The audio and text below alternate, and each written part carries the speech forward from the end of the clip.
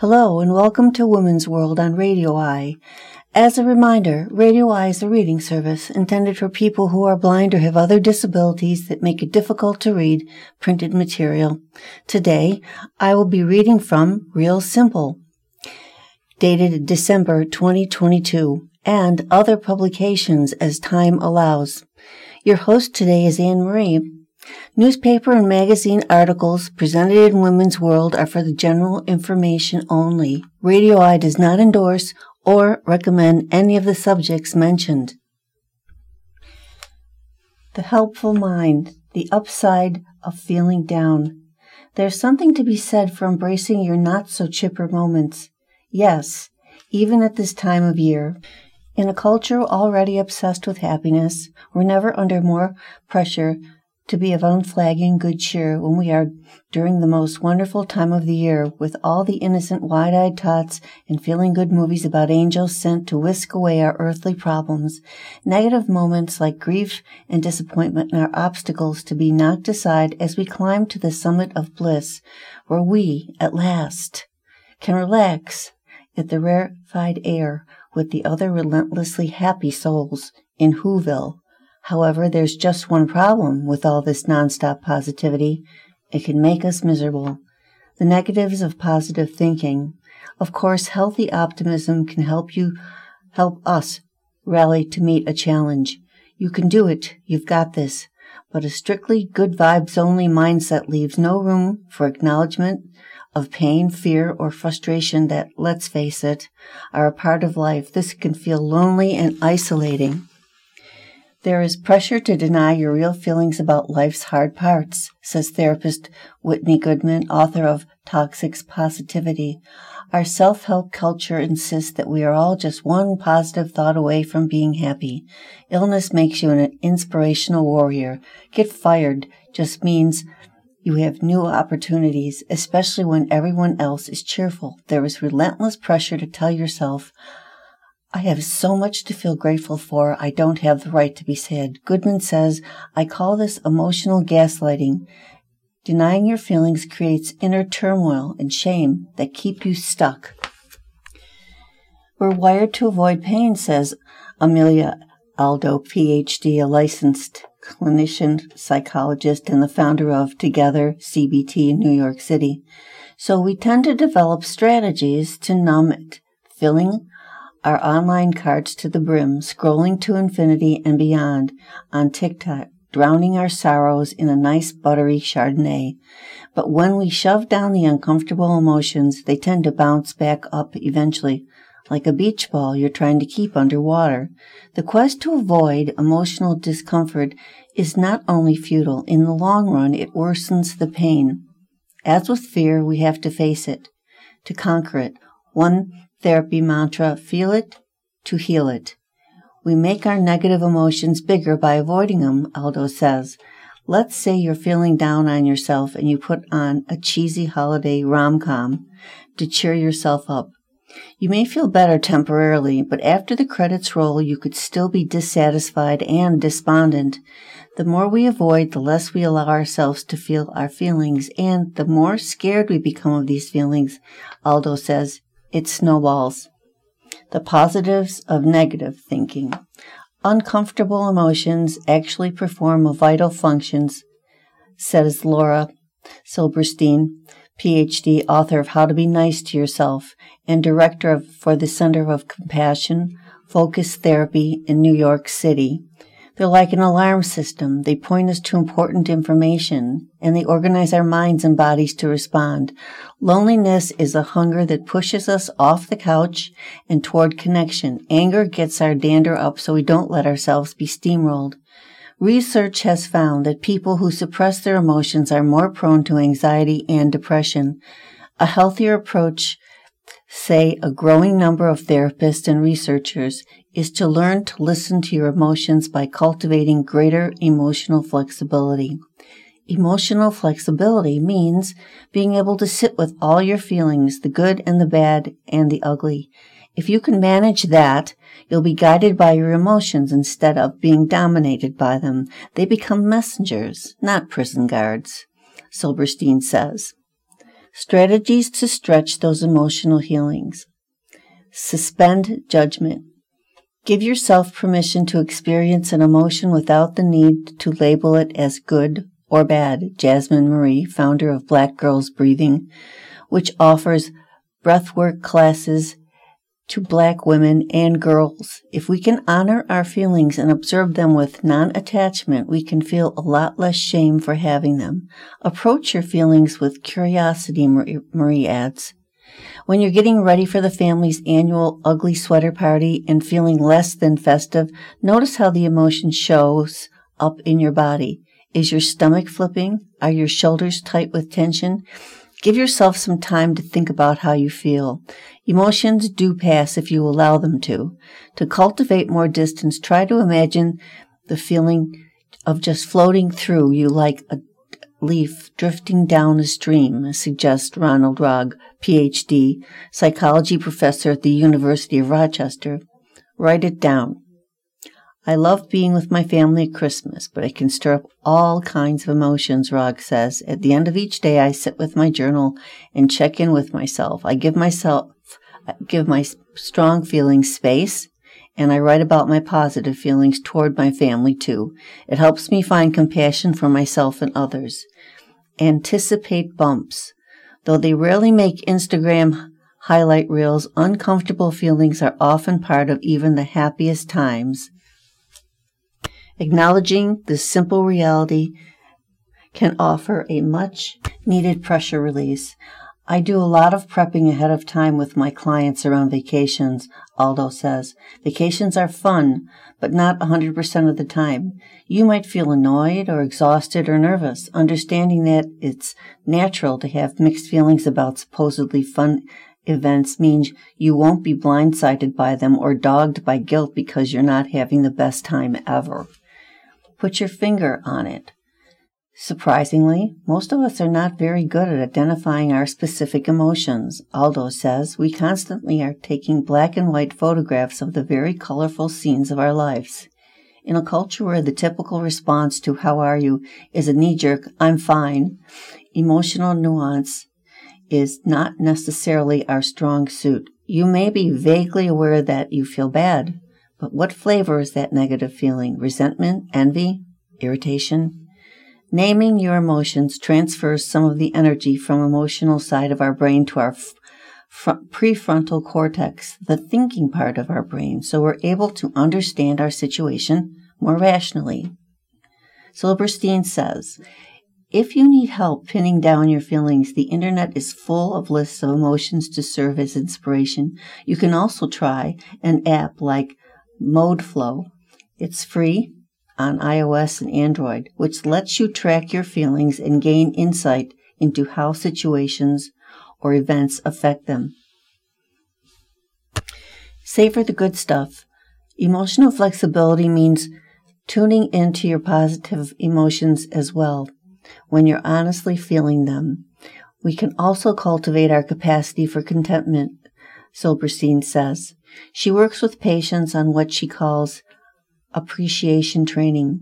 We use all of the senses. One day, patients make a list of all the things they appreciated through the smell, say cinnamon rolls or rain. The next day, they keep a list of tastes. Involving your senses helps you fully savor positive experiences. That's one more benefit of negative emotions. They make your positive moments sweeter. There's a yin and a yang with emotions. Silberstein says, you can't have love without risking loss. You can't have gratitude without want. The end. Research has demonstrated that young people who get involved in volunteering may be more civically involved as adults. To a happy, helpful New Year. Lots of families like to give back during the holidays, but the work doesn't stop when the ball drops. Here's how to do more good in 2023 and beyond. A few summers ago, my daughter asked me 2 difficult questions. We were sitting in the warm dirt in our country's community garden with my mother, picking produce that would go to food banks in the area. Why do some people not have enough? She asked as we sorted tomatoes. Why do we have so much? I thought about how to answer. How do I explain our many broken systems to an 8-year-old.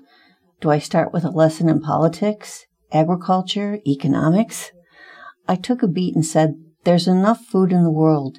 It's just not distributed fairly. Some people don't share, so we try to do our part. She accepted the answer, and we went on with our counting and bagging. For many families, volunteering, serving meals, collecting food, gathering clothes, wrapping toys is a winter tradition, and nonprofits often receive a surge of support during the holidays.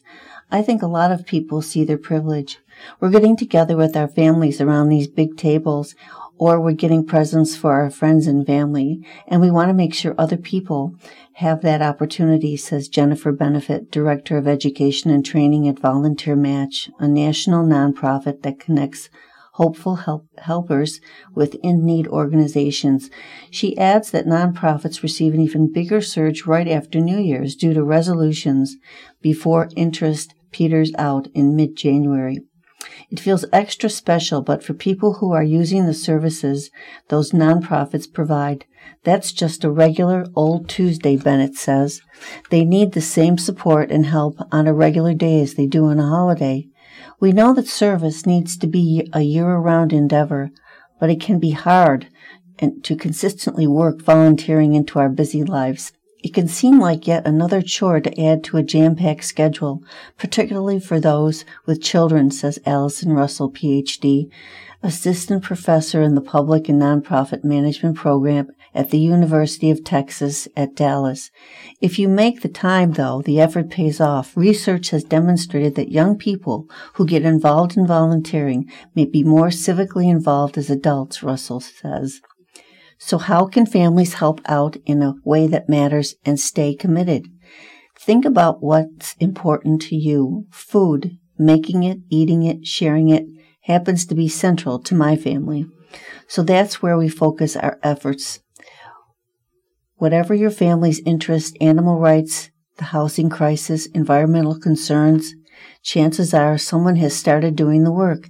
Tap into local networks like nonprofits, faith institutions, and governmental organizations, and learn where your talents are most needed. Some people want to go out and put boxes together and deliver them to people, and some people are really good at organizing or accounting and want to use those professional level skills to help a nonprofit, Bennett says. The stuff that happens behind the scenes is just as important. Look where you live. Rocky Merchandandi from Hoboken, New Jersey, a small but dense city on the Hudson River, says her family's charitable work is linked to the place they call home and to the Sikh pillar of Seva, selfless, love-inspired service. Merchandandi and her family help others in all sorts of ways. They make sandwiches for people experiencing homelessness and often initiate beach cleanups along the New Jersey shoreline. Satya, Manchandi's daughter, found her own calling during the early days of the pandemic. The family lives directly across from a senior housing building. Our windows look into each other, Merchandandi says. We had a conversation about the folks there, and it clicked for her. She understood that they were people's grandparents and that they needed to get supplies and groceries without risking their lives. We realized we could deliver those items and help in a meaningful way. Satya, now a third grader, remains involved in senior issues. She's written stories and held online story times to raise money for the center, Merchandandi says. Be realistic about how much time you can give. COVID also gave Julie Schweitzer Colazzo and her 3 children an opportunity to help in their area. Getting involved with our community fridges became the focal point for us, she says. Every Friday, we'd pick up surplus food from a corporate cafeteria. We'd clean the fridges and make sure they were all organized. Schweitzer Colazzo and her family were able to keep up with their work because it was a manageable task they were committed to.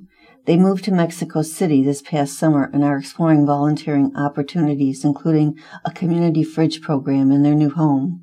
Biting off more than you can chew, on the other hand, isn't helpful to anyone, especially if you sign up to do something and then don't follow through. The best amount of time to volunteer is whatever amount of time works for your schedule, Bennett says. So if an hour a week is something you can do, that's amazing. If it's one afternoon a quarter, that's also amazing. Leave your ego out of it. Charitable work isn't about you, and other people don't exist to make you feel good. Evelyn Shoup, a parent of 3 in Portland, Oregon, is guided by a simple principle: giving, not out of a sense of our abundance and someone else's scarcity or a kind saviorism, but just giving, she says. Shoup and her family donate hand-me-downs to their school district clothes closet, and she tries to have a few dollars on hand to give people in her community, without judgment about the merit, she says. Her second grader once questioned her for not giving money to a man standing on the side of the freeway. She has this sense of justice, and she's seen me give, so she feels empowered to ask that, Shoup said proudly.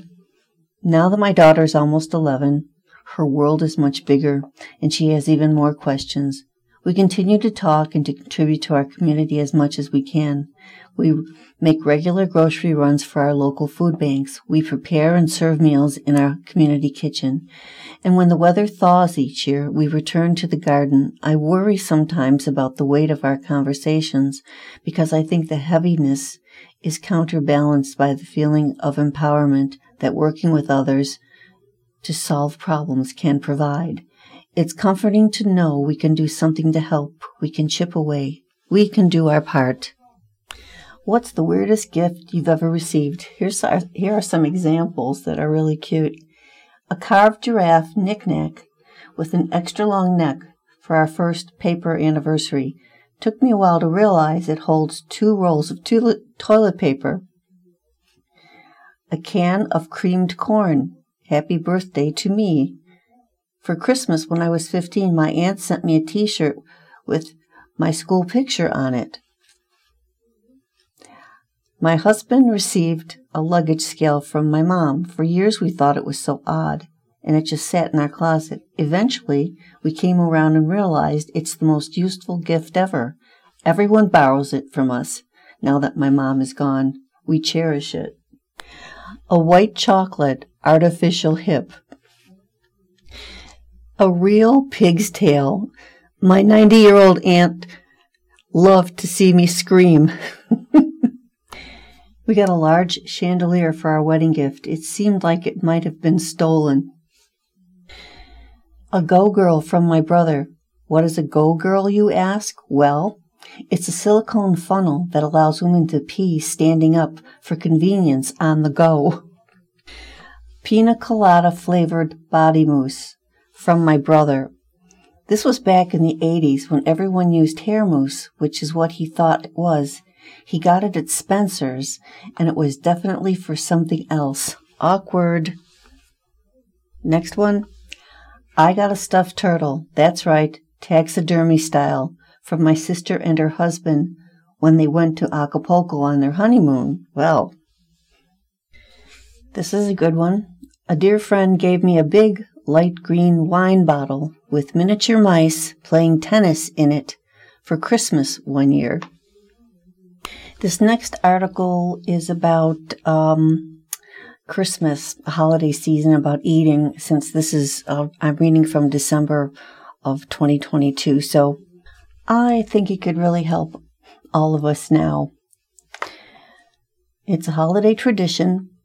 You lean back in your dining chair in a mild food coma, as glazed and inert as a honey-baked ham. You can't eat another bite. You may never eat again. And then someone says the magic word, pie.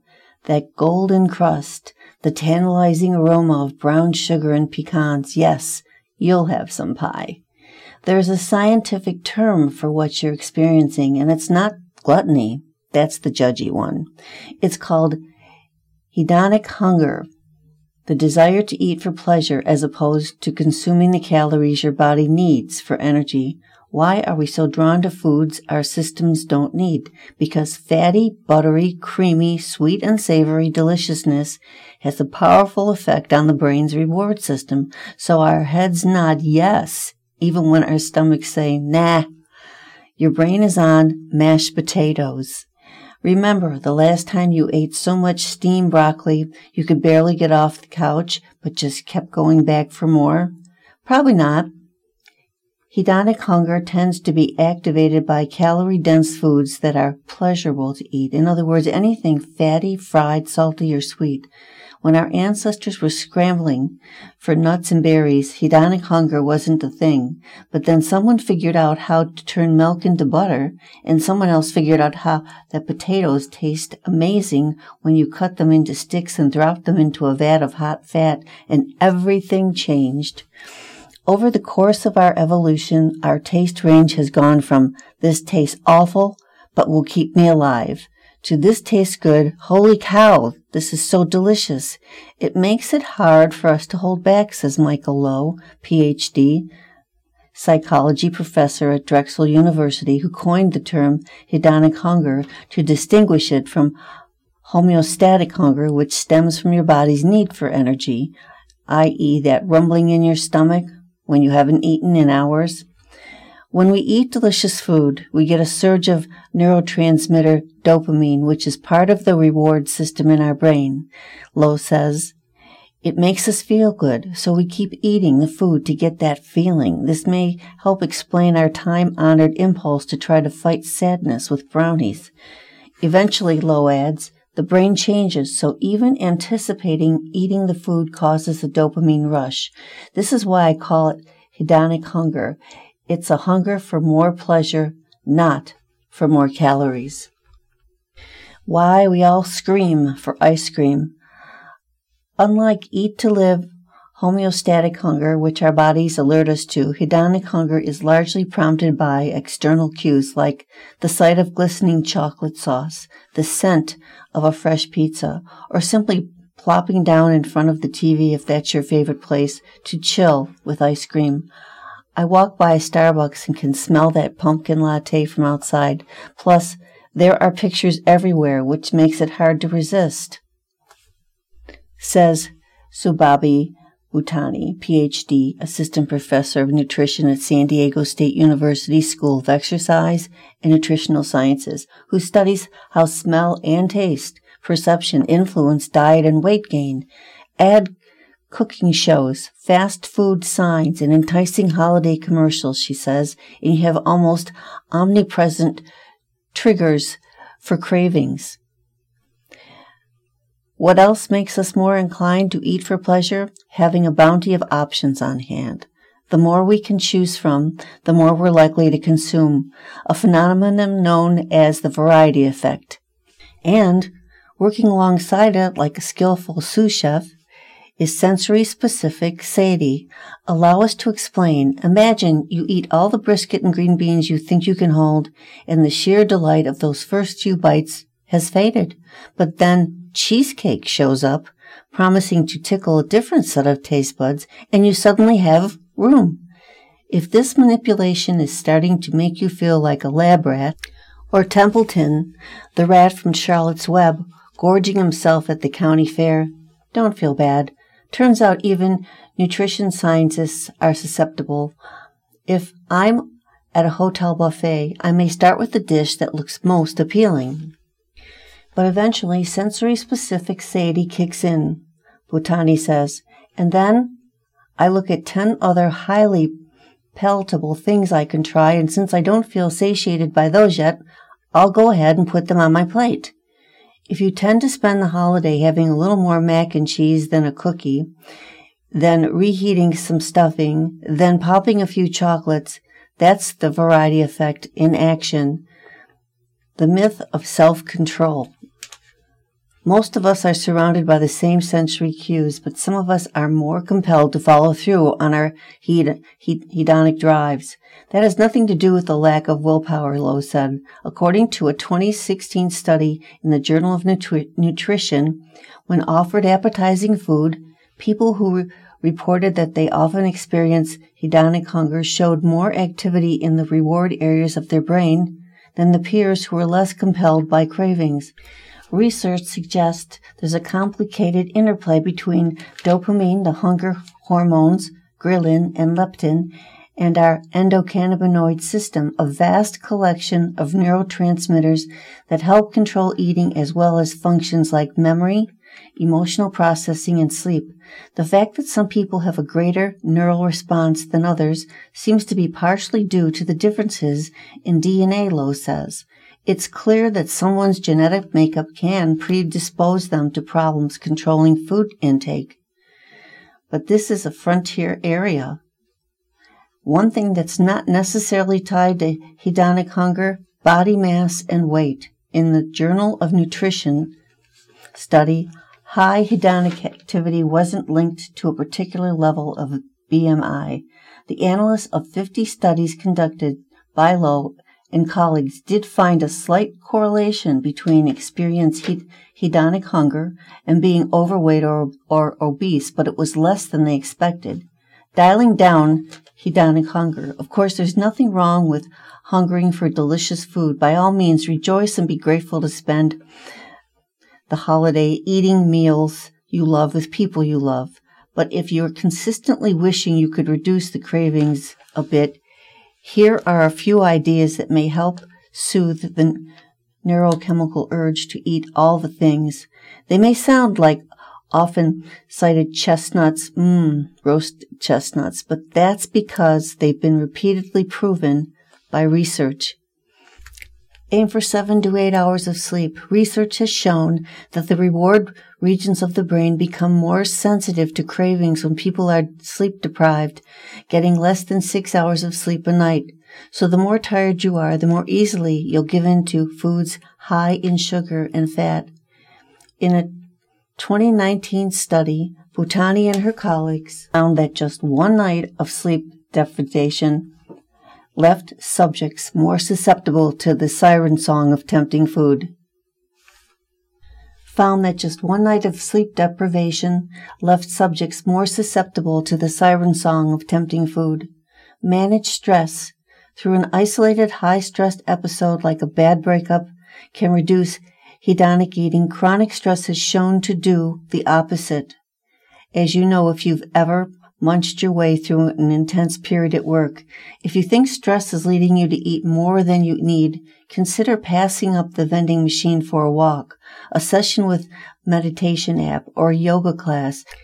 It may not give you the same immediate kick as a bag of Funyuns, but future you will feel better for it. Picture yourself in the Bahamas, or Disneyland, or wherever you would love to be at the moment of your craving. The idea is to imagine engaging in something that's not related to food, but equally pleasurable, Bhutani says. In a 2021 study, participants with self-reported chocolate cravings were asked to imagine that their favorite chocolate was sitting in front of them, then to either let their minds wander or visualize sitting peacefully by a stream in a forest watching leaves float by. Afterwards, those in the latter group said they felt less compelled to gobble the chocolate. This concludes Woman's World for today. Your reader has been Anne Marie. If you have any questions, comments, or suggestions concerning this program, please call us in our Lexington studios at 859-422-6390. Thank you for listening, and please stay tuned for Diabetes and You, next on Radio I.